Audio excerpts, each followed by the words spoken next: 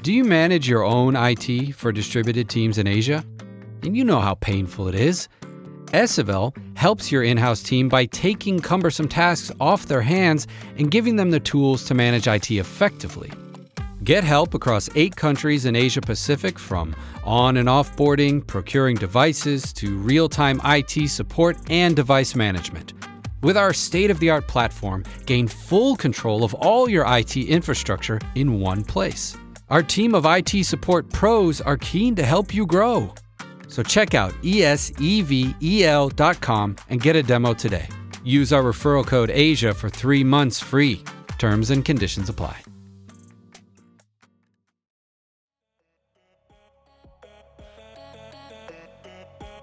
What if you could just outsource your disputes to Kleros? Whenever users have a dispute on your platform, Kleros will select a jury to analyze the dispute. They're going to see the evidence, see the agreement between parties, and they are going to make a decision about who is right. And then Kleros informs you the decision, your platform, and then this is enforced by the smart contract, and the money, let's say Alice wins, so she's reimbursed the money that she would pay Bob for this. So this is one example in the freelancer, but imagine all of these platforms that just connect to Kleros through some pipes and send disputes, and Kleros sends back decisions. So this is the vision of what Kleros is going to build. This is why we call it the decentralized court for all of the Web3 ecosystem. Welcome to Analyze Asia, the premier podcast dedicated to dissecting the pulse of business, technology, and media in Asia. I'm Bernard Leong, and what I really enjoy about crypto and Web3 is the intersection of economics, law, and computer science, and how it changes the concept of jurisprudence and governance in the world. With me today, Federico Ast, founder and president of the cooperative Kleros, and most interesting, we are both classmates at the Singularity University in the 2016 Global Solutions Program. Federico, welcome to the show again. Hello, Bernard. Great to be here with you again. Excited about the conversation. Yes, and I can tell you that we always talk about Web3 and crypto, and I think half the world didn't realize that we were connected some way. But of course, since our last conversation in 2018, where you came on as a guest and really educated me about the concept of Kleros at that point in time, and also how to do an ICO then. After that, what have you been up to? I still can't believe that this was like 5 years ago, 2018. So those were the very early days of Kleros. We were just doing our ICO that ran from May to July 2018. So this was even before we launched our product. We launched the product the day when the ICO finished. We launched July 15 of 2018. And from that moment, I don't know where to start. We launched the product. We developed different use cases. The way in which I typically pitched Kleros at the beginning was like as a system that can resolve disputes between like freelancers, Alice and Bob kind of situations. We came up with lots of different use cases through learning, cases that are connected to compliance, for example, that we can discuss later if you want. We did another round of ICO because we did it in a different way than most projects. Instead of just one big sale, smaller sales as you make progress. We earned recognition in lots of different places. In the legal industry, for example, we came to advise the UN in dispute resolution in different countries. I don't know, there are so many different things. And just open this to you and you can ask whatever you want, follow up.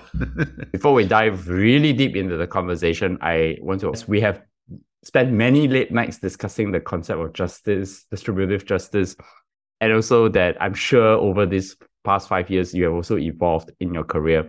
I want to ask this again. What are the most important lessons you can share with my audience about your career journey so far?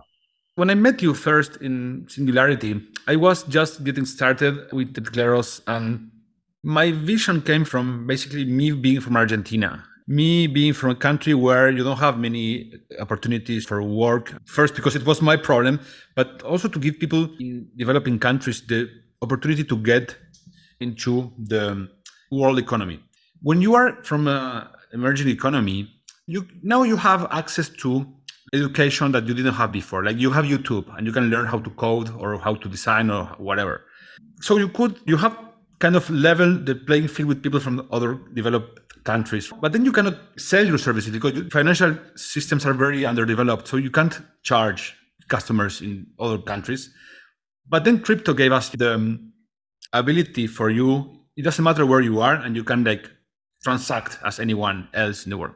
But still, you wouldn't be hired by a guy, let's say in Singapore, because you are in Singapore, I'm in Argentina. What do you know if I'm going to make the video I promise you right away? So you wouldn't hire me. But if you have some system that can help you make sure that if I don't do my job properly, you can recover your money through a trial, and we can get into this later. So this was the early vision that we had for Kleros. And then over time, we learned lots of different things that this use case that we were targeting at the beginning didn't work at all.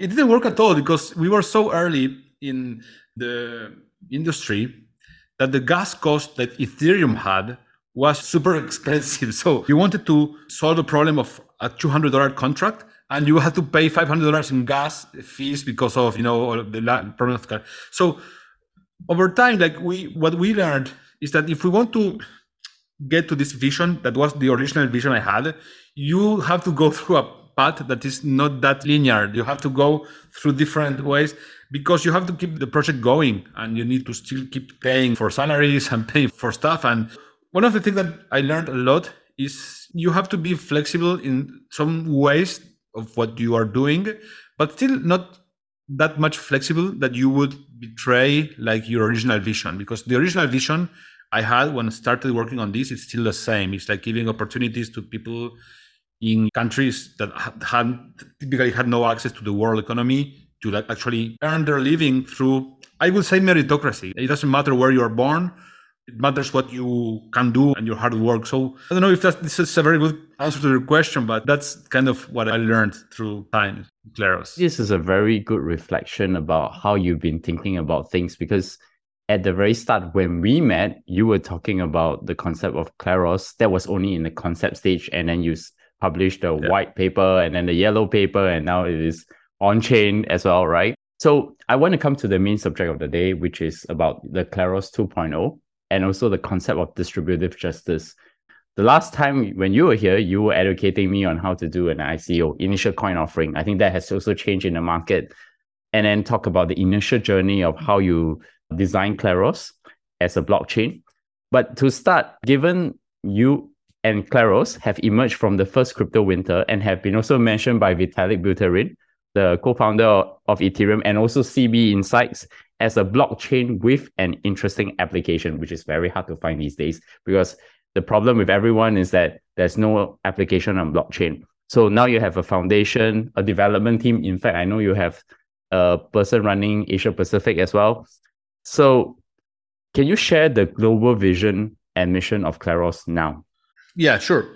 So the vision of Kleros now is that we have this world of Web3, and we think that a lot of the applications of the internet of Web2 are going to be transformed into different decentralized applications owned by the community. Like now we have like eBay, we will have a marketplace that is run by the community Web3 protocol. We have like a Facebook, then we will have another protocol for those social media, and all of the different Web2 companies will be, in our opinion, transformed into Web3. And smart contracts are super smart in order to self-execute as programmed, but they are not smart enough to resolve like subjective situations. Yeah, and for example, the freelancer situation where Alice hires Bob in a freelancer marketplace, and then there's a dispute on whether he made the job as she wanted. And this is impossible to solve by just smart contracts. You need kind of a jury or a mini trial of people who are going to decide who is right about this case. And the fact that this happens on Web3 also is bringing something that I didn't like foresee in the early days. I did foresee that people would engage in low value transactions across borders. So arbitration, as is traditionally understood, international arbitration, was only developed for big disputes like oil and gas, patents, but not for a $500 video or whatever. So I did see that. What I didn't see back then is that lots of the parties that would engage in these commercial transactions and that would have disputes will be anonymous, because people start to interact through their Ethereum address or their like ENS domain, and you don't know who the other person is. So this kind of betrays the most fundamental aspects of arbitration. You know who parties are, you know who the jury is. This doesn't happen like this in the metaverse world. So the vision for us is to provide a dispute resolution service to all of these different use cases happening in this metaverse world, in this Web3 applications that require some way to interpret subjectivity arising from interactions and from contracts, and to produce decisions on who is right. We need, at least for now, humans to analyze this evidence and to make a ruling. So that's the vision, to build this decentralized court system for all of the Web3 ecosystem that is arising right now. The one thing I learned from you is that you talk about this vision probably 8 years back, and then to the point where you started until now, it's still the same. So it's pretty consistent. So I want to make sure the audience understand fundamentally what Kleros is about. Can you explain what it means to be a decentralized arbitration service? And how does it deal with the disputes in this new Web3 economy? The example of Bob and Alice trying to resolve a $500 contract. We think of arbitration, as you rightfully pointed out, for like big oil disputes, etc. But when it comes to making it decentralized, making it available for the common man to make the jurisprudence accessible to everyone, how does it work? So let's continue with the freelancer example because it's easier for everyone to understand, so no problem. So let's say you, Bernard, are in the founding team of a decentralized freelancer marketplace. So you are trying to build your marketplace, you're trying to get people who are workers, and you're trying to get clients. So you start building this flywheel.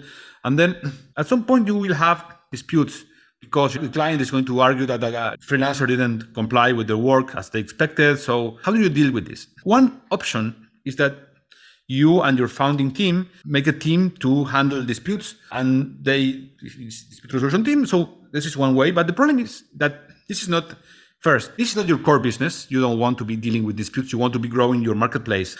And also, no, it's not decentralized in the end. What happens in traditional Web2 companies is that when the eBay system resolves disputes happening between users, they are not really impartial. Still, the company wants to maximize revenue, and it's going to probably, in the end, lean on the side of the user that makes more revenue for the company. So it's not very credible.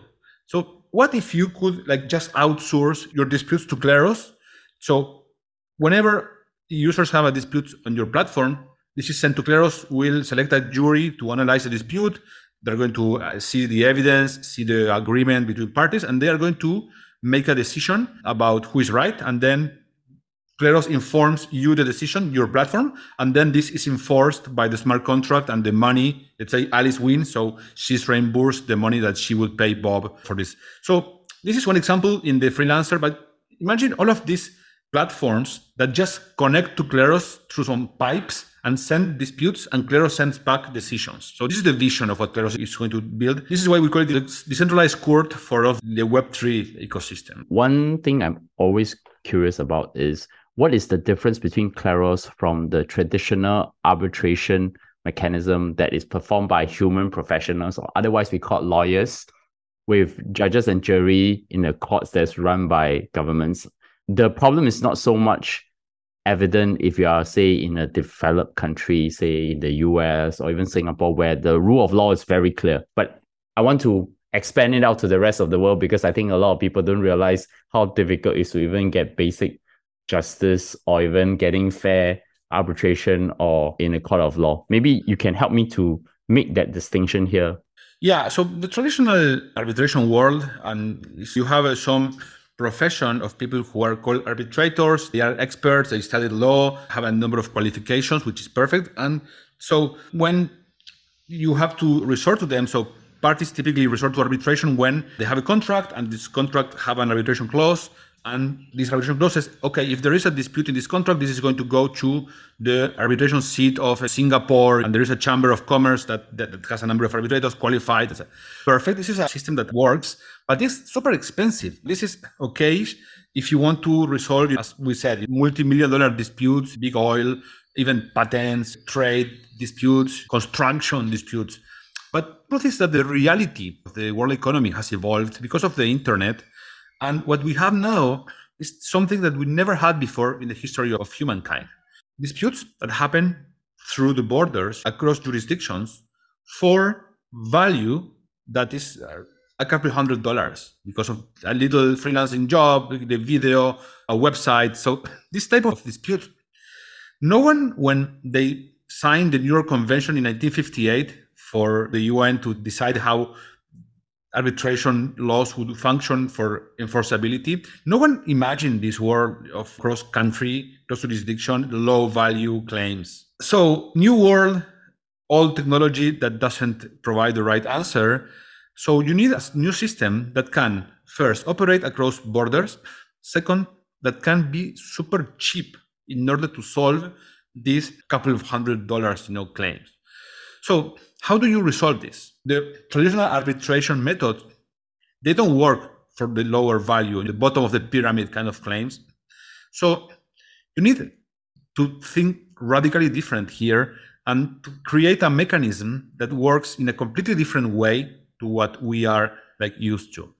And how does this work? So we use crypto economics and game theory in order to incentivize any user from who knows where to resolve different types of claims through the use of a token that people have to stake into the court where they want to work. The token is called Pinakion, PNK. The name comes from the ancient Athenian token that the Athenians used to use for being drawn in popular trials in the ancient polis. There's lots of inspiration. Cross means randomness. Why? Because user deposits a token, and this is like a lottery ticket that gives you the right to be drawn as a juror in the court where you want to work. Let's say I am a guy, I live in Buenos Aires, and I want to be a juror in the freelancing marketplace court. I deposit the token there, other people deposit their token, and Kleros draws randomly, let's say 3 jurors who are going to have the right to see the evidence, analyze the case, and then vote on who is right.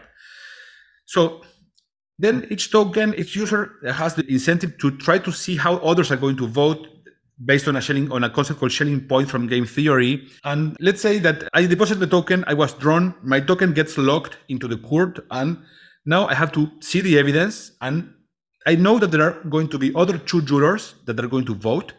I don't know what they are going to do, and I know that if I vote with the majority of the jurors, I'm going to get my token back and collect arbitration fee that comes from the party that loses the case. So this arbitration fee can be in DAI or stable coins or other Ether. So let's say I vote like the majority. I get the token, I get money, all good. If I vote in the minority, so what happens? I lose my token, and this gets sent to the 2 jurors that voted equally, and then I don't get any arbitration fee. Why this works in this way? So let's say I am a user. I don't want to take time to see the case, analyze the video, see if this is the right quality. I'm just going to vote randomly. So the thing is that this would make Kleros produce very bad rulings if everyone voted randomly. So you still need Kleros to incentivize people to actually analyze the evidence and vote on the right decision. So this idea of Schelling point, developed by Thomas Schelling, an economist from the 1950s, 60s, and game theory, all that, means that if you agree with the rest, you don't communicate, so you don't speak to the others, or you don't know how they're going to vote. If you agree with them, you make money. If you don't agree, you lose money. And the thing is that if I vote randomly, I might be lucky and sometimes be on the right side of the majority. But most likely, I'm just going to be on the wrong side and I'm going to lose money. So let's say I put the token, on the wrong side, lose it, put another token, get drawn, wrong side, lose the token. And then as I keep playing this game, I start losing all my money. And at some point, I leave the system. On the other hand, if I do take the time to see the evidence, analyze the case and all that, and then sometimes I might be wrong because there is in subjectivity, there is interpretation. Many times, even in the real world of arbitration, people disagree because there's subjectivity. But on average, if I keep doing this, I'm putting the token, get right, get the money from the arbitration fee, put another token, make money. So this is the basics of how the system works. And through using this very specific type of incentives, Kleros can greatly expand the efficiency of the system in order to make a super cheap, super efficient way of arbitration that can resolve cases that are under $500 easily. And arbitration costs in Kleros depends on the court, so it's not straightforward, but in general, it goes from a couple dozen dollars, maybe a couple $100. So it's incredibly more efficient than traditional arbitration. And this is why you can address bottom of the pyramid kind of cases that were not addressable by systems that use the traditional methods. This is way more complicated. In the end, we are a company of mathematicians, so we spend a lot of time of tuning this, but this is in a nutshell how it works. Can I dive a little bit deeper here? So the arbitration process, and I think you mentioned a couple of times, it's actually going to be cheaper. Is it because you remove the certain layers of, say, for example, paying a lawyer in the arbitration process? Because lawyer fees are usually where most of the cost really sits in. The way I would think about when you have your jurors or whoever is administrating the case, as we call it in the traditional world. That's a good question. So the first item to consider is that not all disputes in the world are like legal disputes. In particular, Kleros is going to address disputes that are not legal in nature. This freelancer kind of dispute, this is not the kind of things lawyers focus on. This is more like a commercial type of dispute. Another kind of use case is, let's say, content moderation. Lots of disputes happening in the world these days. It's about some guy gets banned from a Telegram group or Facebook or Twitter. And how is this decision made? There is a moderator working on Twitter or Telegram who decided to ban someone because he was reported. So this was a mini trial, if you want, that someone made against the user and decided it should be banned. So this is also another example of a situation of a dispute between the user that reports the misbehavior and the user that misbehaved, allegedly. And this is not the kind of dispute that are going to go to a lawyer. So there is a very big amount of disputes that are kind of more commercial, consumer type of disputes that are not really addressed by the legal systems. Or they are addressed by legal systems. If you consider Twitter a legal system or Telegram a legal system, then it is they have rules, they have enforcement, they have decisions. So we can get philosophical and start discussing what is a legal system. Let's leave that for later. So first, the type of dispute is not legal, so they don't require lawyers. They don't require people who charge the fees of lawyers. Second, with this mechanism design and the way it has to prevent abuse from users who are going to be lazy and not vote, looking at the evidence and all that. So it kind of greatly expand the supply of potential jurors that are going to be able to resolve disputes. The world is potentially a juror, let's say. So jurors are anonymous, so we don't know who they are. You can imagine a panel of 3 jurors is going to be made. A guy who is a student, a university student from Bangalore, another guy who is in the Philippines, and another guy who is in Buenos Aires. Students, maybe people who don't make a lot of money, they don't have expensive offices in New York to pay rent. So they are people who have some time and they can develop some simple skills, evaluating if some comment on some social media complies or not with the rules, if the video is or not well done, you name it. And so the hourly cost of these people is not very high. So you could equate it in some way to a process similar to Mechanical Turk, where you have lots of people working, looking for jobs. And so since there are so many of them, supply is very high, so the price goes down. So there is an equilibrium price. Different courts will have different equilibrium prices where the amount of jurors will come to an equilibrium with the demand of jurors. So in the end, that's what the economic model says in Kleros. So this is the reason why this can be so cheap. And this can only be so cheap because we have devised it this way to have this very big pool of jurors without these guys just gaming the system and not doing the job because of all of the economic incentive system that we have developed. So this is why Kleros is so efficient. And what we imagine is going to happen in the future is that there's going to be a division of 3 main segments in the industry of dispute resolution. So for the more objective and simple cases, this is going to be resolved probably by just AI. Some automated tool is going to resolve cases. This is how e-commerce platforms also already do this. Content moderation is already done in big part by AI. But there are some cases or some use cases that are low cost, but machines cannot really understand them, or they cannot really solve them very well because they require understanding the context when something happened, understanding the intentions of parties.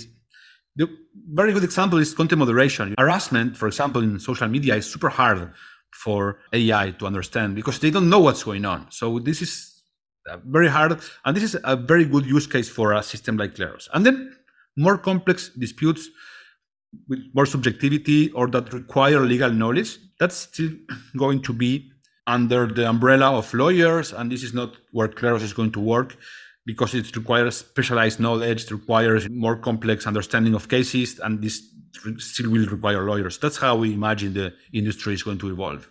So in the whole explanation of that process, can you elaborate on, say, the tokenomics of Kleros? I think because of the game theory mechanism you use, there are different stakeholders that are at play in the Kleros ecosystems. For example, you can join as a juror from any part of the world. And based on your comments or based on your points of view with relates to the case, maybe for a very simple case, say, content moderation, could be settling a very small dispute. But I think one interesting thing I will also want to tease out from asking this question is that how do you actually incentivize that juror?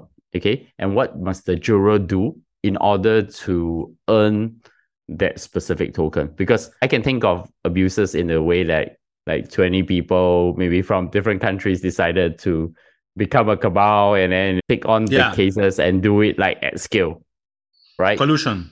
Yep. That's right. Yeah. The concept of collusion in game theory.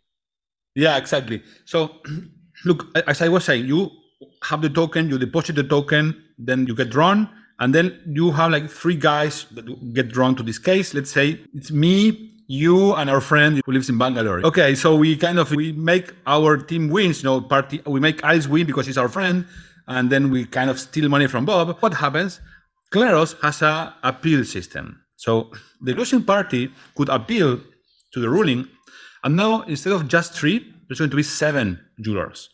So, okay, let's say we call our other friend Carl from Mexico, and then we get 4 out of 7, we still win. But then there's going to be another appeal, and now there's going to be 15. Each time, twice plus 1. So now it's 15, and then it's 31, and then it's 63, all the way to 511. So do we have enough friends to have more than the half of 511? Maybe, let's say we have enough friends. But then now to get all of these places in the court, we had to buy a lot of PNK tokens to get drawn at each time. And then let's say we still win the last case, and now everyone knows Kleros doesn't work, so the price of the token is going to go down, like it's going to crash very fast to nothing. So now we spent millions of dollars to buy lots of tokens in order to win a case for $500, and then we spent millions. So all of this game theory makes that the attacker who wants to attack Kleros has to endure a very important pain on himself to sustain this attack. So that is the magic of the game theory that happens in Kleros. Which is interesting because you're in the situation as what if the defendant or prosecutor did not like the arbitration process in the real world and demands the courts for an appeal, correct? And then the judge is still based on the ruling and say, this is done, right? You can't appeal. But in this case, what you're saying is that you increase the amount of jurors and make the cost so high that as long as there's someone who feels that appeals process should continue going on and on, you can actually push it all the way up such that no one can game the system, number one. And number two, I think it addresses the question of corruption in the system, because your court system, you're actually additionally pushing the supply of jurors in order to try to arbitrate that same process. Did I get that correct? Yeah, that's how it works. Perfect. So I'm quite curious, like, what is the one thing you know about Kleros and decentralized arbitration service that not many people do? Everything is open source. I guess everyone knows lots of it, more than in the traditional proprietary software world. I know I have a lot of this learning of trying to find the good use cases. I spend a lot of time thinking about this. I would say that it's not something I know, but lots of people ask me, like, for example, hey, can you use Kleros to replace oil and gas arbitration? Can you use Kleros to replace, big law? I don't care using Kleros for replacing traditional arbitration. Kleros wins not by resolving big value claims. It wins by resolving lots of little small value claims. So if we can make that, that's a way to change the world, right? Using Kleros to give this justice, democratizing justice, if you want. Since we went to singularity, we know that everything that starts digitized, as the Peter Diamandis 6 steps say, end up being democratized. So lots of the economic activities becoming digitized. So it's going to be including dispute resolution. So the only thing I would say I know that other people don't, it's not that what I know, it's that what I want to happen and what I want Kleros to solve is not the big thing, the big cases, it's the small ones, because that's what changes the world. So that would be the thing I want to happen. That's a very important point. So I want to get into something that is pretty interesting as a concept in Kleros.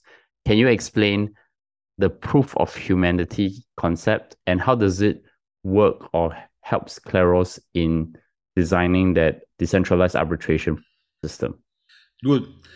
So as I was saying, so Kleros has this mechanism where anyone can become a juror just by holding the token. So you have the token, you buy the token, you stake it in a court, then you're drawn.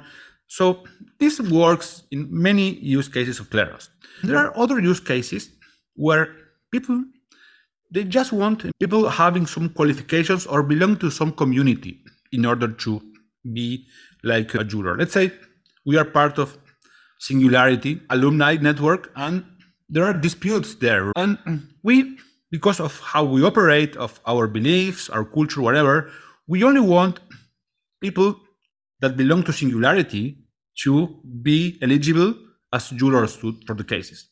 So in the traditional world, before proof of humanity, you could not do this because you don't know who the person is. You just know there is an Ethereum address and that's it. And then anyone can make a new address and a new address. So this is why, in order to enable use cases where you can know who the person is or to which community it belongs, you still need first a system that gives every human only one account that they control. So, and this is where proof of humanity comes. So this is an app we developed where the goal is to create a human registry that doesn't have any duplicates in the registry. So how it works, I want to have a profile in this registry.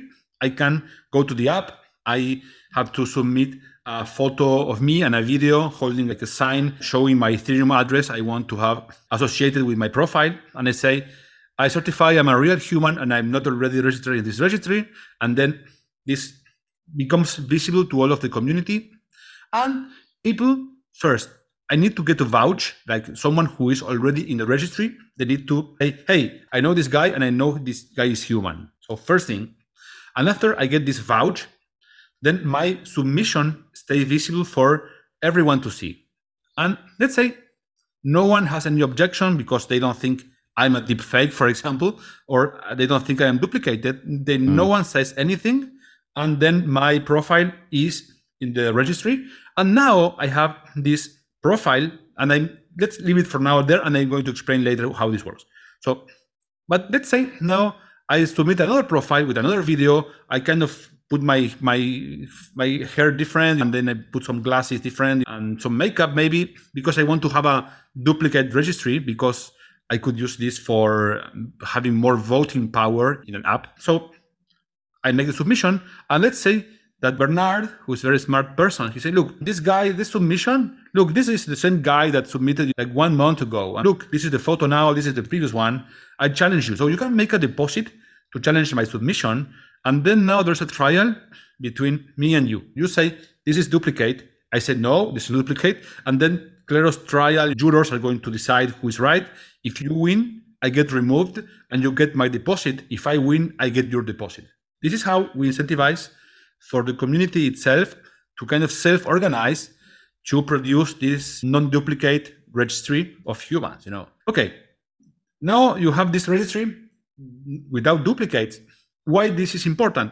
Because let's say someone wants to use this in order to DAO governance. You have people voting in DAO proposals, and typically DAO voting was done through tokens. You have tokens, one token, one vote, and then you do it like this. Some people think this is plutocratic because rich people will have more money and more voting power. What about one person, one vote? But if you want to do one person, one vote, you better be sure that just one human will have one account. Otherwise, you will have lots of fake accounts being created to tamper with the election. Now, for humanity, you have the certainty that every person that is registered is just one person and one real human. And now you can make one person, one vote without being gamed.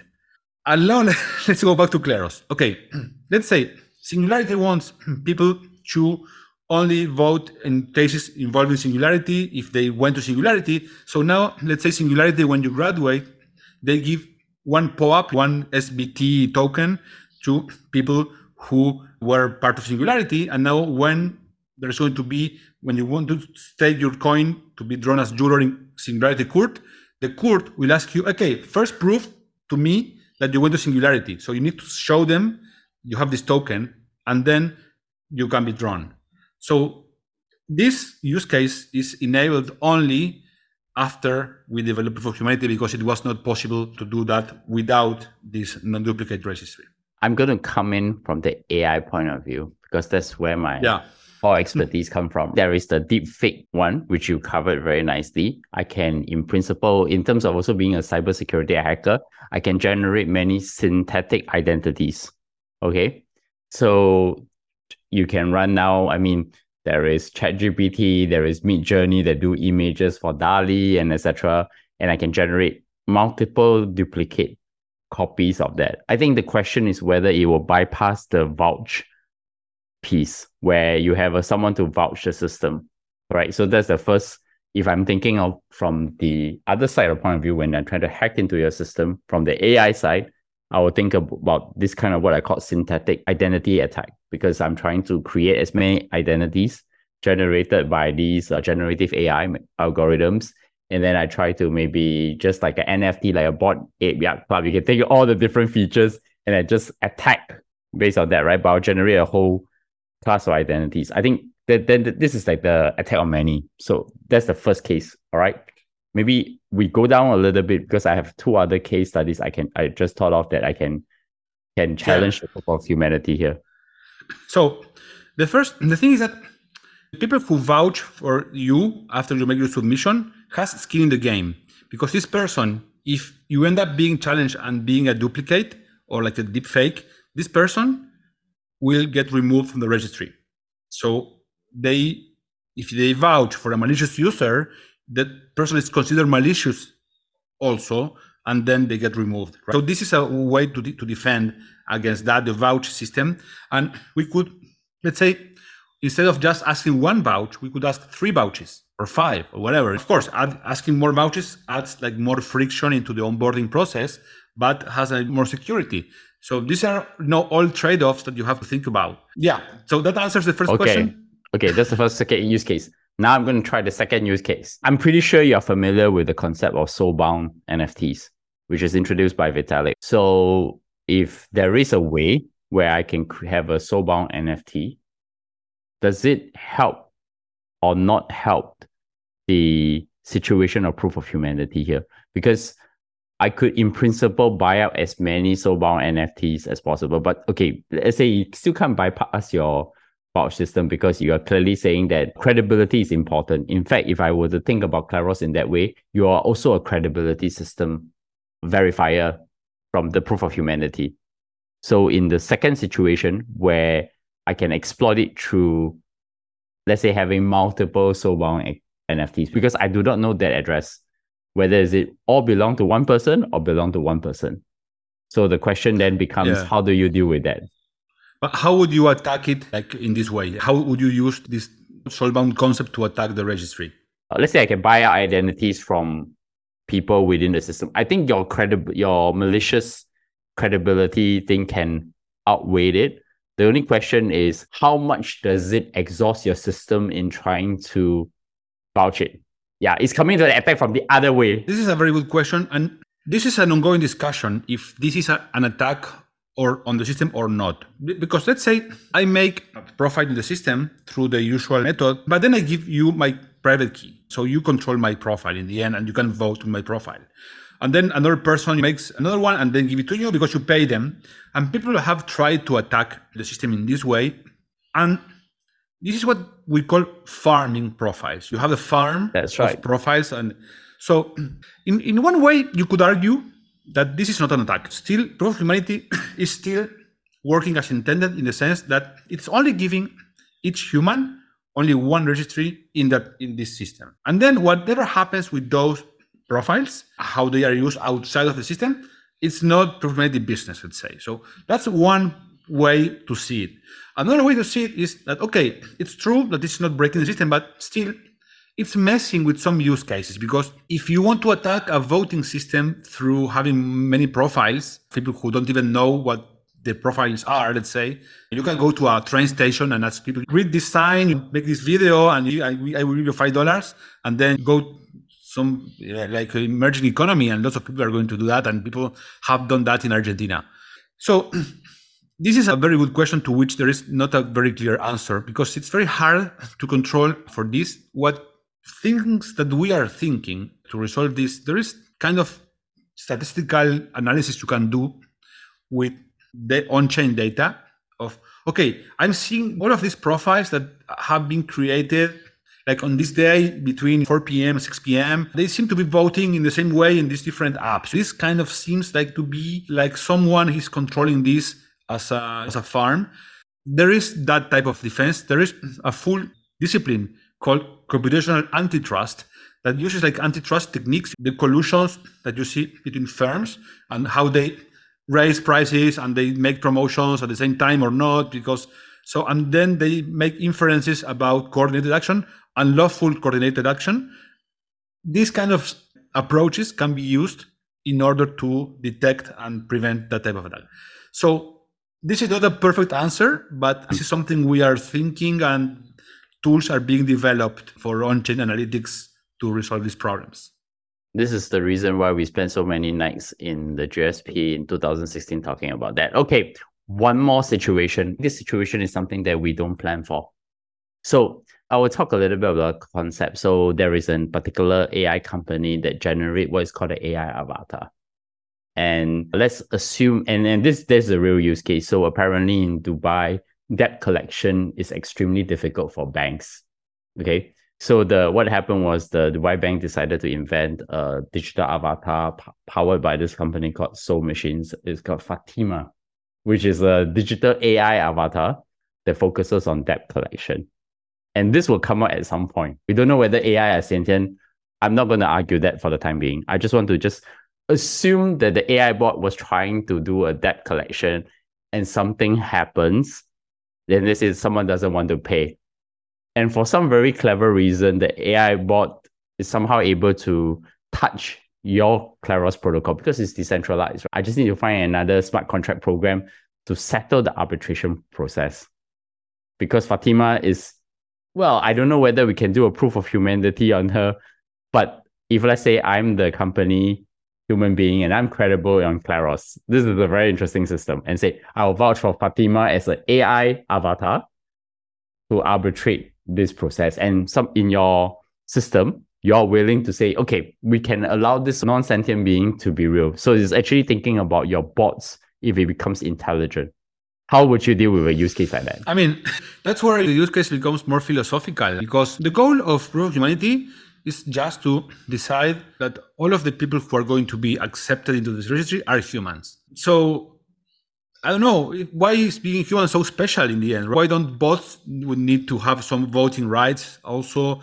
Why not animals? No. So this is, if you want, I mean, from the strict point of view, it would look to be like a deep fake kind of case. This avatar can fake to be human. And this is going to be one of the big attack vectors for the future of Proof of Humanity is going to be these deep fakes. For now, the thing is that making a acceptably credible deepfake is expensive because you need time, and the reward you could get by getting a deepfake into the system, it's not that high compared to what you would have to spend in making that deepfake to get it into the system. So it kind of But maybe let me play Yeah. devil's advocate here, and it's getting a little bit philosophical here. Let's say everyone loves Fatima Yeah. in collecting the debts, and the arbitration is really about question of fairness. Let's forget whether it's an AI bot or human programming the AI bot. Will Okay. Claros still take the case? I think this is a very interesting aspect because it stretches the concept of distribution of justice. Justice should be above all. It doesn't matter whether it's human or not human from there. But I know it's stretched the limits of where Claros is from your point of view. No, in the end, Kleros, there is one different proof of humanity, and then Kleros is a tool, but it's not the same as proof of humanity. So there is no reason why bot could not be an arbitrator in Kleros. An arbitrator, they can, as long as they deposit the token they are drawn, and as long as this bot responds to incentives in the sense of responds to economic incentives and tries to find a selling point and try to coordinate in the right way, you don't know, because in the end, if they use Kleros without registering proof of humanity, the only thing you see is a Ethereum address. And that's not a problem. So it could be a fridge arbitrating cases. As long as that fridge produces rulings that are consistent, it won't lose money and it will make money, and then it will use that money to buy milk or whatever. It still will work. And the thing is, what happens? The question I ask myself sometimes, okay, let's imagine this Fatima AI. It's great for, but if you put 3 AIs to see the same case, will they always get to the same decision, or they can be replaced by just one AI solving all of them, or different AIs could have different ways to interpret? Because in the end, we could say, okay, what's the difference between humans and AI? We all see evidence, we all see information, we follow rules in order to make a decision following this information. If this produces the right decisions and the right answers to the cases that Kleros needs to solve, who cares if it's an AI or not? That's a good question. That's a very fair point, because as of today, we still do not have good enough AI algorithms to do analogies, for example. Okay, we still don't have AIs that can figure out exactly what pace or aesthetics really means. Agree? But assuming that, let's say somebody figures out an algorithm to learn, which not unlikely, it just takes a little bit more time, maybe thinking about behavioral psychology, maybe advances from there can help to make it more scientific. The question really goes down to when we think of AI and then the concept of a smart contract dealing with this kind of arbitration process. It's almost like two programs interacting as such. But I think if you were to just take it all the way, it's probably getting very philosophical, like what we are talking about, all these situations here, right? I'm going to ask a different question here. So you probably are familiar with Balaji's network states. Could you foresee like Kleros just being like a jurisprudence system that any network state can plug and play? Actually, Balaji cites Kleros in his book. At some point, he says that jurisdictions like network states could have Kleros-style digital trials to resolve claims. So totally, this is exactly a system that you would want to use in a network state. Network states are spread across jurisdictions. They kind of have lots of claims that are like smaller value. So probably, if you ask me, maybe Kleros was developed with the concept of the network state in mind, even way before network states were a thing. There is a very old interview I did in 2015, I think, even before Kleros, where I was saying to, Max Kaiser in the program about Russian TV, he interviewed me and he asked me, how does it work? Imagine the future where we all live in VR worlds, and then you have a dispute between human and an AI, and then this dispute over something is going to be handled by a panel of half humans and half AIs. This is what I was saying. This was in 2015. Imagine, before even I met you. So that sounded like super crazy. But in the end, these network states, or now people call them this network state on metaverse, because the hype cycle always finds new words. So in the end, it was like a justice system for network states and for metaverses. It was just crafted in different words because that concept didn't exist back then. But it was kind of the same vision since the very, very beginning. And Network State book puts this in a very concrete way and very clear way some things that I was thinking already back then. Maybe from the network state thing, because I spoke to Balajis on this as well. Oh. The concept of governance, the concept of DAOs, and the concept of constitutions. The underestimated thing that most people in the crypto world talk about, because you are rewriting the world's legal, economics, and also cryptography into what I call a new form of governance, a new form of constitution, and a new form of ways how people create a set of rules that everybody live by in the concept of decentralized autonomous organizations. How does Kleros need to design that? And obviously, we went through 5,000 years of evolution in all these things, and there are a lot of constitutions. I can think of Linda Colley's book on The Gun, the Ship, and the Pen, where you've gone through a lot of histories of constitutions. People changed it, people rewrite it. I liked it because when I was younger, when I built societies, I write constitutions for at least 2 societies I know. So I know that I enjoying that process of creating policy, the way how we think, the way how we vote. And even years later, I got challenged on some of the things I put inside the constitution. So I'm just very curious about when we design a system like Kleros based on a specific concept of game theory. And the question I'm going to ask you is, how do you ingest Kleros as a system, given that there's so many different constitutions out there, different ways of people even creating the DAOs as well, and the community needs to set a vote? This is an excellent question, and this is exactly what I am researching now. So we have Web3, we have DAOs, we have users need to vote on initiatives, and we are starting to think what is the right way to organize the governance of these DAOs, and what happens if there is a majority that wants to crush the minority rights. All of the questions that we had in the history of political thoughts are the questions that we are starting to think about now. So let me give you a very specific use case of Kleros. That is not the use case I typically pitch, because it's a use case that is very much into the future, and it's very much into like singularity kind of style. So we make this DAO, and now you have the majority of people, they want to vote something that we think is super contrary to the values of the DAO or the want to have it. So what if when we make the DAO constitution, we make division of powers like Montesquieu proposed for states, and then you have Kleros as Supreme Court, and then if some governance proposal in some DAO contradicts the essential values of the DAO, then someone could appeal to Kleros, and Kleros could vote whether this proposal is or not compatible with the values of the DAO. So it could be deemed by Kleros as unconstitutional, right? And then overturned. So this is a use case of Kleros as a Supreme Court. And I think this is going to be a very important part of the DAO governance. I spoke about this, was in the Osaka DevCon in 2019, and I'm going to share you would like this talk. And then we have been exploring, and now we are doing lots of research on how to build a constitution for DAOs, what should be the process. We are partnering for this with Blockchain.gov, that is research from Europe, from France, led by a very famous researcher called Primavera de Filippi. She's like a very old pioneer of blockchain and law. And we are doing some research together on what a constitution building process should look for the world of DAOs, and how could Kleros be part of that.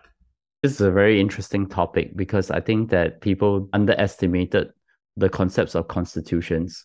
No matter how fair the US Supreme Court is, in all fairness, I've read most of the classics in jurisprudence, whether it's Hart, the concept of law, Dawkins' Law Empire, everything. I find it very interesting. The Supreme Court is being appointed by political appointees. People think that the system cannot be gamed, but instead what happened is people game the system by appointing the judges that they want. You and I will probably know in mathematics, there's a very well-known thing called Gödel's incompleteness theorem.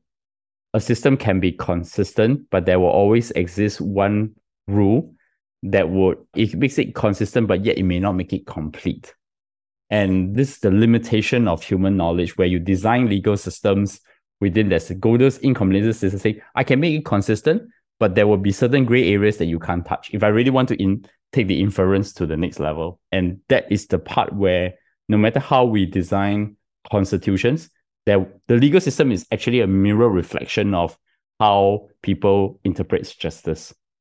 If you think about it, it's actually taking the abstract of the concept of justice and reflect it into acceptable ways that we have as the legal system.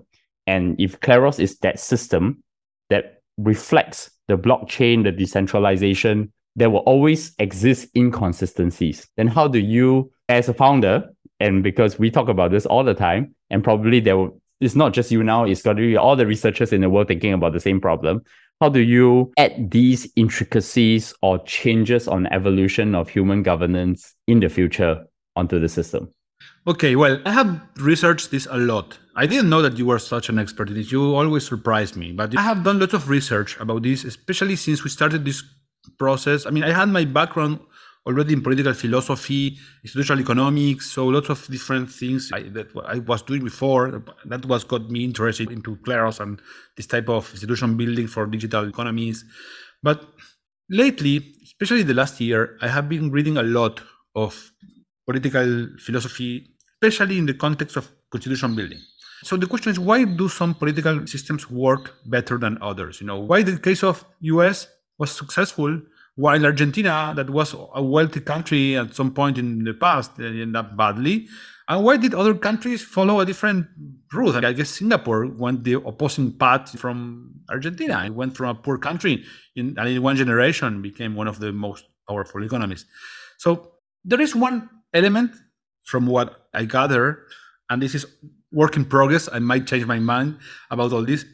There is one element of design of institutions. So how you balance powers, how many judges in the Supreme Court, how many senators, two chambers, one chamber, the voting system should be first past the post, proportional, whatever. Although there is one thing that is about that. This is kind of the game theoretical element, the mechanism design. And then the constitution is a game theory element, providing incentives to different agents to do some actions.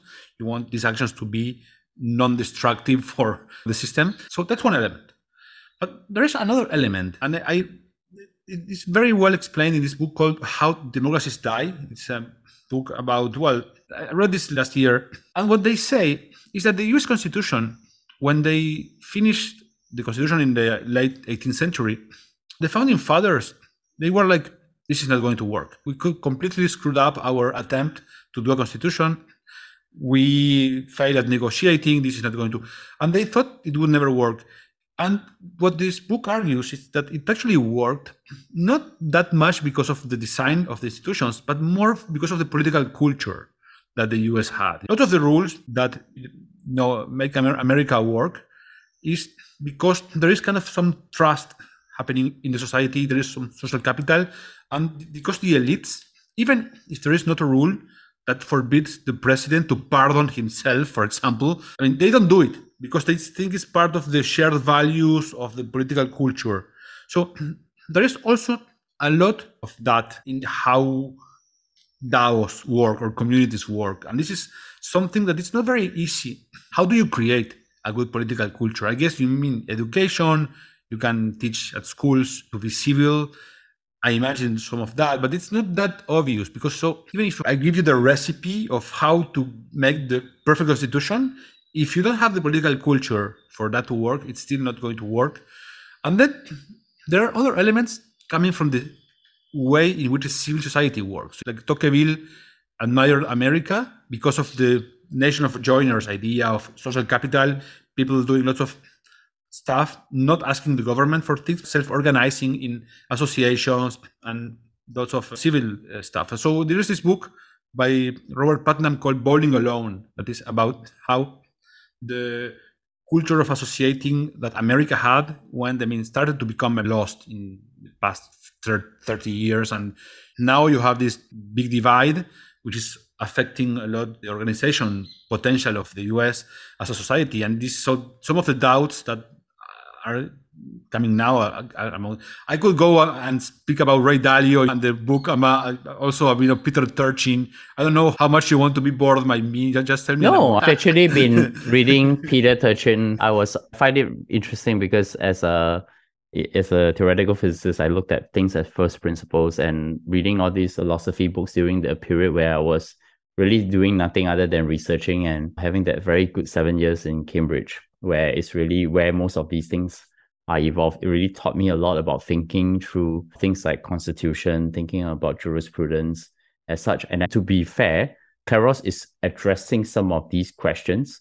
Although there's a lot of big questions, but I think we also need to be realistic. How much can we solve for in some of use cases? Right? So I'm pretty sure we're going to have this longer conversation, but since you asked me to do Lex Fridman style conversation, I thought I can stretch it as much as I can, but I want to bring it more to the ground. I know that you are aware that I'm looking a lot into the decentralized insurance space. I thought maybe we can talk a little bit about the applications of Kleros that specifically touches things like insurance, e-commerce, and even intellectual property. Yeah, so there are two use cases in insurance that we are working more actively now. There are lots more. I'm just going to start by the one that is more like down to earth. And this involves traditional insurance companies. Let's say you are an insurance company. This is a pilot we are doing. I cannot say the name of the company because of NDA stuff, but I can explain how this works. So you have situations where there is a car accident and one of the policyholder wants to be compensated because of the terms of the contract, and the guy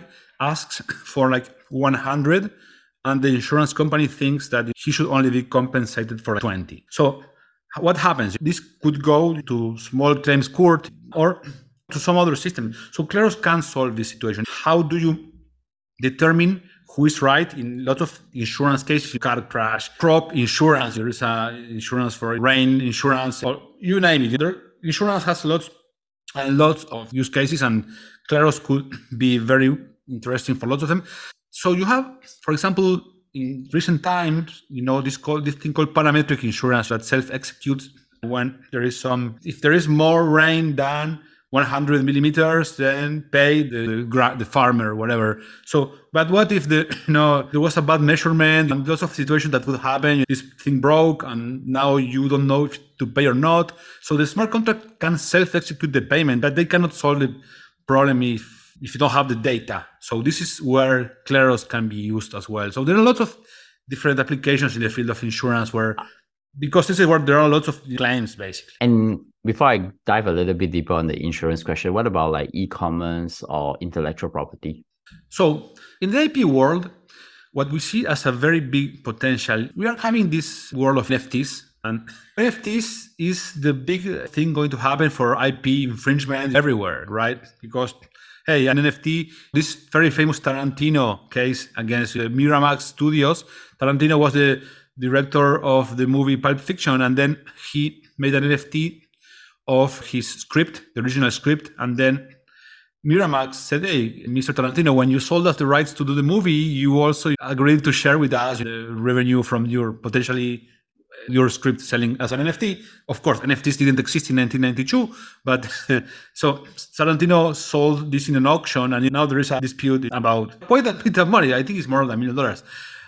So that is a very concrete example of where things can go wrong in IP. This is a high profile use case. Think use cases like I make a picture, you steal it from my blog, and you put it in yours, and now you sell it. So all of these use cases, are lots of problems happening in IP. How can Kleros work here? What we think is that Kleros can be more like a verification system, more similar to proof of humanity. Let's say that someone we make a certification for images that are like a certified non-breaking IP rights. So okay, let's say you, Bernard, you are from a NFT marketplace and you want to make sure that all of the images that put for sale in the marketplace are not infringing on copyright. So you could have a system where you only list images that were previously accepted into this list made by Kleros. And if I want my image to be on your marketplace, I submit it with a deposit. People check if it breaks with some copyright from someone. If it doesn't, then accept it, and then you list it.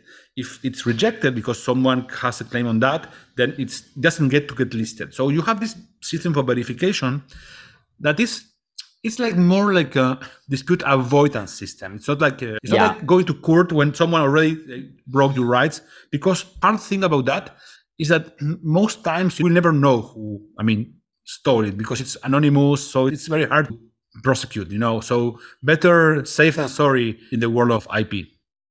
And that's interesting because that sounds like a patents registry, but in a Web3 world, or copyright in a Web3 world as well. It depends on whether it's a design or whether it's an invention or not.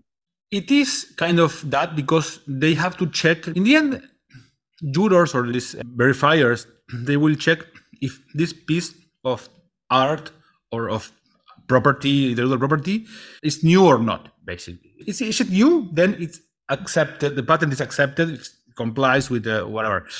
It's not new because, okay, no, look, this is this guy's work, right? And the thing is that in this type of use cases, there is a lot of subjectivity and lots of rules. Yeah, this is a new invention, but it kind of builds on what Bernard invented. But it's not the same because it has this little change. But this little change is enough to say it's a different product or not. So then you start entering into these discussions that happen, for example, in the world of YouTube. YouTube, I put a video there and you say, hey, that was my video, this is mine. No, I make some changes. So it's not the same. I was inspired by you. So who decides this? Content ID will check this, and in the end, some moderator will decide if this is infringing or not. This moderator is a YouTube employee. Why not using Claros jury trial for deciding this? So let me take you through a much more interesting hypothetical situation. You probably know the concept of patent trolling. So imagine I found a lot of patents on a very specific area. Maybe they are not invented in NFT. Based on the trajectory of innovation, it will go this way. And subsequent, what I could run is run a submarine patent attack on your smart contract. Probably, if you think about it, and because your system needs to check for IP, and it keeps pressing in my favor because I'm able to project out. I mean, for certain inventors, it actually can work. I don't know whether that specific situation has ever shown up yet, but I can think of a situation somebody can submarine patent your system and patent troll the other people. Because I know at the moment, what you're trying to do is you provide the registry to check, right? But if I put enough infinite amount of content for the system to check and keep allowing me to win the dispute, you can see that happening quite easily. In the end, this is not a problem for Claros specifically. Claros will just enforce the rules that need to be enforced. So maybe the question here is how to prevent this to happen. What rules should the jury? I don't know how this exactly works in the legacy world because I'm not a patent expert. But how do people deal with this now? I think they actually put into legislation that you're not allowed to patent troll. That was a very well-known use case, but that's because it's artificially placed into the system for doing it. But certain aspects of patent trolling is still allowed in the US. I'm actually quite surprised by it, but you can see it doesn't matter how we think about protection of intellectual property. It can be used even against us in a very different way. I think human creativity, in terms of how it games the system, is still something AI cannot duplicate. The joke of it recently, AI using deep learning to beat world-class Go players. But now what happens is that because Go players are playing against the AI, so recently a specific, like an amateur player was running a set of moves that make the AI learn wrongly and beat it in thinking about it. So I'm thinking in the world of smart contracts, it's also similar that way because we haven't evolved to that stage. And what I like about talking to you on Claros is that it has this ability for me to think about systems. And I think this is a rather deep conversation in how we think about all your applications.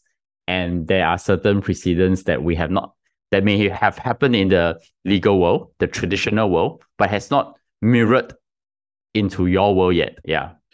Are you a good chess player, Bernard? Well, you see me play chess with Yuri, you should probably know how good I am. I'm sure you won. I mean, this is something I kind of researched a bit. No, I'm not expert in chess, but I know that there is this, people cheating using machines to assist them to play. And this is potentially something that Claros could at some point solve. One of the early inspirations for Claros was the gaming industry. There was this game called Counter-Strike. It was a shooter. And then there was this system for resolving disputes about one player claiming that the other was breaking the rules because of, I don't remember what was exactly you could playing not God mode or cheat mode. Yeah, or you go through walls. And so when someone claimed that there was someone breaking the rules, they could challenge this play, and then this goes to a jury of other players who just will see the video, and they're going to, oh yeah, this behavior is cheating behavior or not. Of course, this didn't have the Schelling point system. It was not blockchain. It was a very rudimentary system, but had the main tenets of what Kleros is. This idea of crowdsourcing the resolution of the cases into peers. Other players would resolve the problems or the dispute happening in this game, not lawyers, other players. This was also coming from in the Middle Ages, in the Lex Mercatoria, as you are good in this history of law, the merchants did not have their dispute solved by state courts or let alone priests. They had their dispute solved by other merchants who knew what it was about, what was business. They knew about letters of credit. They knew the practices. So they want people to understand this idea of how business is done to resolve these claims. That was where arbitration, the root of arbitration. And this was also in the gaming industry. So kind of other chess players or other Counter-Strike or other Age of Empires game, whatever, can understand better, and they can, under the right incentives, produce the right decisions for this to be solved. This is kind of one of the early inspirations for Kleros in the world of gaming, which we think is going to be a big use case. Esports are becoming a bigger industry than traditional sports, and you can totally have a panel of people arbitrating this type of disputes. I'm getting back to Kleros as is. We talk a lot about very abstract, very down-to-earth applications. Can you talk about the global coverage of Kleros, as in how many developers are building on your platform? I'm pretty sure now you have someone in Asia Pacific running Kleros operations, so I presume that it's pretty distributed, decentralized. And what are the highlights as well? You got UN to speak to you running a smart contract system, so tell me more. Yeah, so we are about 30 people from lots of different countries. So co-founders are, me from Argentina, and Clément, my co-founder, is from France. Then we have our head of research, William. He's a mathematician from the University of Toronto, cryptographer, and he does all of the game theory, the crypto economics of the system. Then we have people in Brazil, the designer, for example. We have a couple more in Argentina for business development. We have people in Spain, most of them developers. In Germany, US, Portugal, one of the members of the executive team is a French guy called Jean-Baptiste, and he lives in Portugal.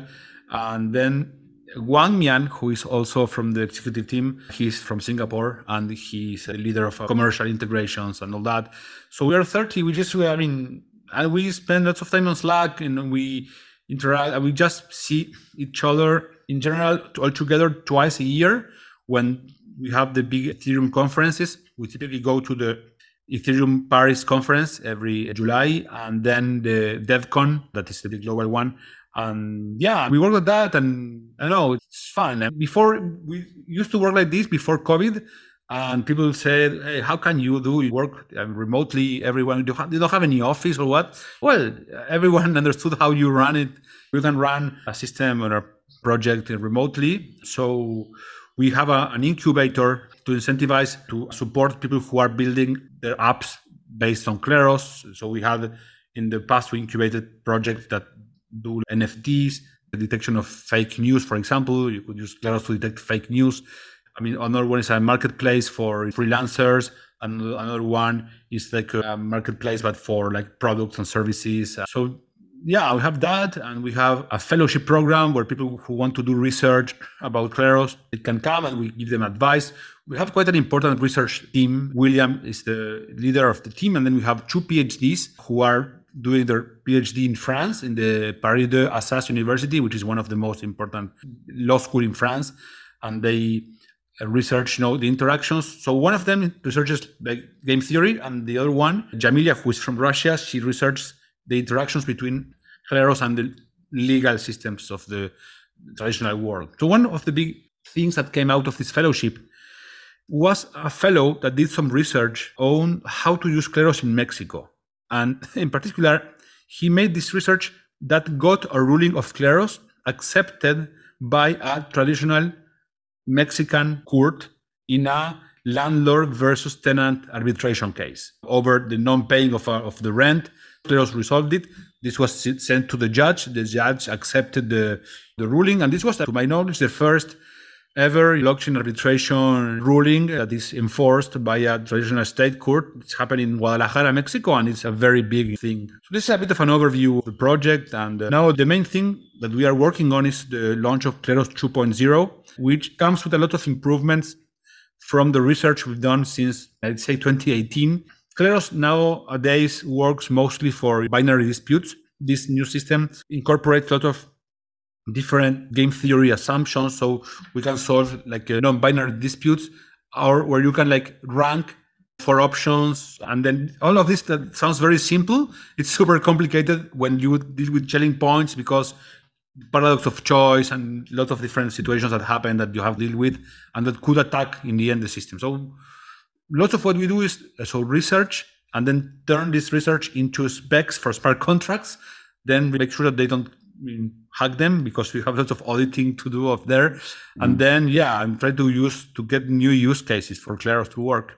So what are the new areas which Kleros is now exploring in the bear market? I assume that a lot of people are building at this point in time. And Kleros is EVM compatible based on development. Yeah. So new use cases and areas we are exploring.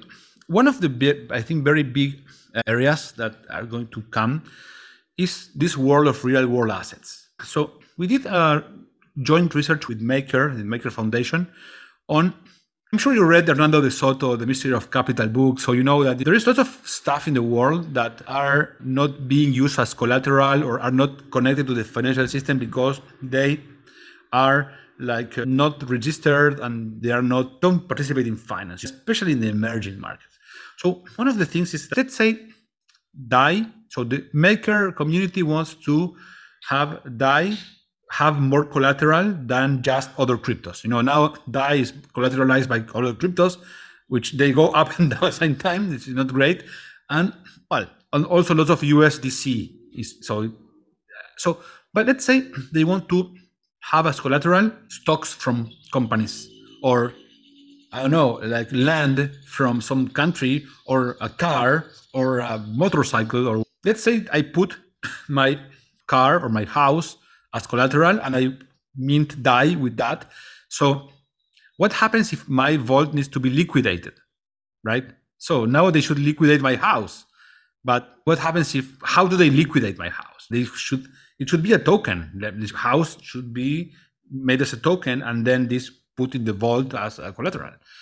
But so what does this token actually mean? Let's say it's liquidated and someone gets this token and then goes to Argentina court and says, Mr. Judge, I have this token and give me the house, because it's, how do you connect this world of traditional law and assets to tokens? And how do you make sure that there is correspondence between one stuff in the real world is actually belongs to this token? Kleros could verify that. So you have, as you know, already you send the submission, it's accepted into the list. Now the token is accepted and jury will verify if this token is if this house is actually valuable as an asset that can be collateralized. So there are lots of different things that Kleros can verify in this real world assets use case. And this is super exciting because when you have unleashed this potential of real world assets on chain, imagine everything becomes a market, and I can send you my token of my bike against your token that represents a share of, Messi's rights to be playing at some team, or against the royalties of a music, whatever, from Japan. So this real world assets, I think it's one of the holy grails of the crypto industry. And we at Kleros are working a bit on how to use our technology to provide this service of verification of how stuff can be on-chain represented in the right way. I don't have a lot of great builders, founders of protocols coming around to my podcast so often. So this question I probably should ask you, what keeps you up at night? When you work in the crypto industry, I guess every founder is kept at night by just hoping that no one calls him in the middle of the night saying that they were hacked. I guess they all should, if they don't saying that, they are lying, basically. So, of course, this is an industry where you have like lots of different risks, not just price going up and down, which is it's okay. But yeah, there's lots of risks in that smart contract risk, all of these things that you, cybersecurity risks. And this is something that, of course, it's something that keeps you up. And for me, also, it's important. I came to this industry because I wanted to solve the justice problem. And then I saw that crypto was maybe the solution for that. It's not that I was into crypto and then I tried to see, okay, what can I do with crypto in order to... No. So in my case, I want Kleros to actually solve the problem I wanted to solve in the first place. And this is the research I have been doing all of these years. And that's what keeps me up at night. We want Kleros to scale. We have been doing this through a long time. We have a project that was born in 2017 and it's like still alive and working and still developing. There are not many, and we want this to scale. One thing we had with Kleros is that we were super early. We were starting to develop the dispute resolution system for eBay when eBay was not even invented in some way, right? So we had to wait to some degree for the industry to catch up with what we were doing, right? I was speaking to a VC once, and he was saying, like, there are two kinds of projects. He said, one type of project is when the founders are really good at understanding what's the next hype thing going and assembling a team to address that thing. And it's okay. It's a perfectly good way to build it, perfectly timing the market, and that's good. But the second type of project is some people that have a vision of what the industry will need at some point, even if the industry doesn't know that, and they build that and then they wait for the industry to catch up. And when that happens, they are unstoppable. In some way, of course, you have done the second version. To some degree, we looked like crazy guys. And when I met you in 2016, I was pitching you exactly the same I am saying now. And of course, this was super early days of Ethereum. Ethereum was just being started. That was when the DAO hack happened. We were at Singularity, and it was super, super early. But we kept pushing, and here we are. And if you see, now we have a team, we have industry recognition, we have recognition, and I think something that is very important, not only within the crypto industry. I would say also, I think Kleros is better known outside of crypto than inside of crypto. I think that every lawyer or every person is interested in legal innovation, arbitration, they know about Kleros. There is 90% chance they know about Kleros if they are into legal innovation. In crypto, maybe less, because we are not a project of like a hype kind of project. But of course, the OGs know, and Vitalik mentions Kleros very often because we have been around for a long time. And I think, of course, he understands the needs that the ecosystem of Ethereum has for something like Kleros. So, I guess that what keeps me up at night is like making this work and scale. And my traditional final closing question, what does great look like for Kleros in the next few years? Before I get you on, of course, for the next conversation. So the main thing for us now is, as I said, launching the V2, and a very important thing of V2 I didn't mention is that it's going to enable the low value use cases because it's built on a roll-up, it's more efficient. And so these cases I was mentioning at the beginning of the conversation of a $200 case, this is only becoming feasible after we launch this new version of Kleros. So this is when we can start doing the vision that was already in the first white paper we published. A guy who is from Peru and he's on the bus going to work and he's on his phone. He's solving a case and earning money from his phone, making like $5 when he's on the bus going to his job. And it took us 7 years, but now it's happening, and super excited about this. And what I said, we will succeed when we can start building micro justice for micro transactions, and we address this high volume and low value use cases. We can handle higher value as well, but I would be more happy when we can change the world by giving people, as we started, because the vision has not changed that much for me. The guy from Argentina now can make money by selling services to the world, and he can make money by being an adjudicator of conflicts happening in the world. And it doesn't matter where he is. He learns with the internet, with YouTube. He can be paid with crypto, and now he can have this system for having property rights and being hired from the world. So this is the vision, and this is what we are building, and it's very close to happen. Federico, many thanks for coming on the show, and it's probably one of the deepest conversations we have on distributed justice and everything else together with Kleros as well. So in closing, I have two questions. First question is, any recommendations that have inspired you recently? Well, Network State is a great book. I have been reading a lot lately about cognitive evolutionary psychology. I have been reading a lot of institutions. As I mentioned, How Democracies Die, another great book. Lots of institutional building stuff. I've been reading The Demagogue Playbook by Eric Posner, who is the co-author of Glenn Weil in Radical Markets. So read that one if you are interested in how to deal with demagogues in DAOs. Read, well, of course, Radical Markets. Those are off the top of my head. Those I have been reading lately. I'm very much fan of Hayek. So if you have not read Hayek, I strongly recommend that you start reading Hayek. I would just add on to the History of Constitutions it's called The Gun, the Ship, and the Pen by Linda Colley, which is a pretty good book on constitutions if anybody is interested in it. I didn't know that. I will read that one as well. How do my audience find you? They can find me on Twitter at Federico Ast, LinkedIn, Federico Ast. Yeah, and check Kleros website, kleros.io. And spend lots of time on Telegram as well, in the Kleros community. So you can come to our community and be a juror, earn money while you bring justice to the world. So what are you waiting? And this is almost a 2-hour conversation because it started very early as 4 a.m. in my time.